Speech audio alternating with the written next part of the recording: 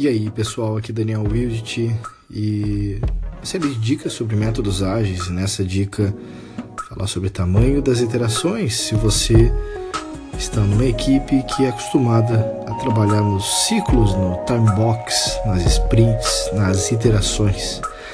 Então, se você participa de um time assim, a minha dica para você é que você tente fazer iterações cada vez menores, de preferência iterações semanais. Tá?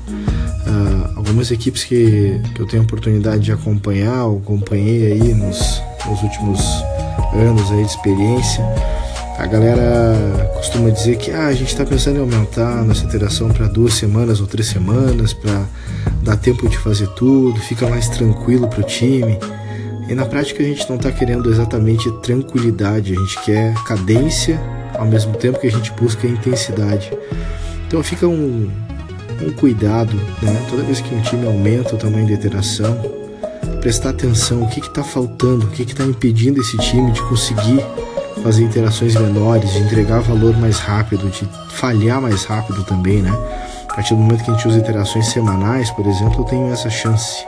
Então fica essa dica, tá? Outra coisa também, não mude o tamanho das iterações de uma forma tão frequente, busque pelo menos 3, 4, 5 ciclos mantendo o mesmo tamanho de iteração, né?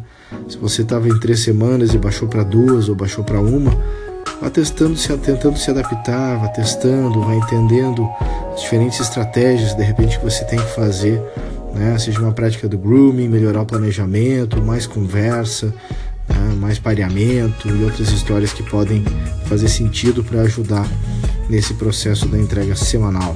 Beleza? Aqui é Daniel Wild, acompanha lá pelo danielwild.com, também pelo canal do YouTube, e a gente vai se falando. Valeu!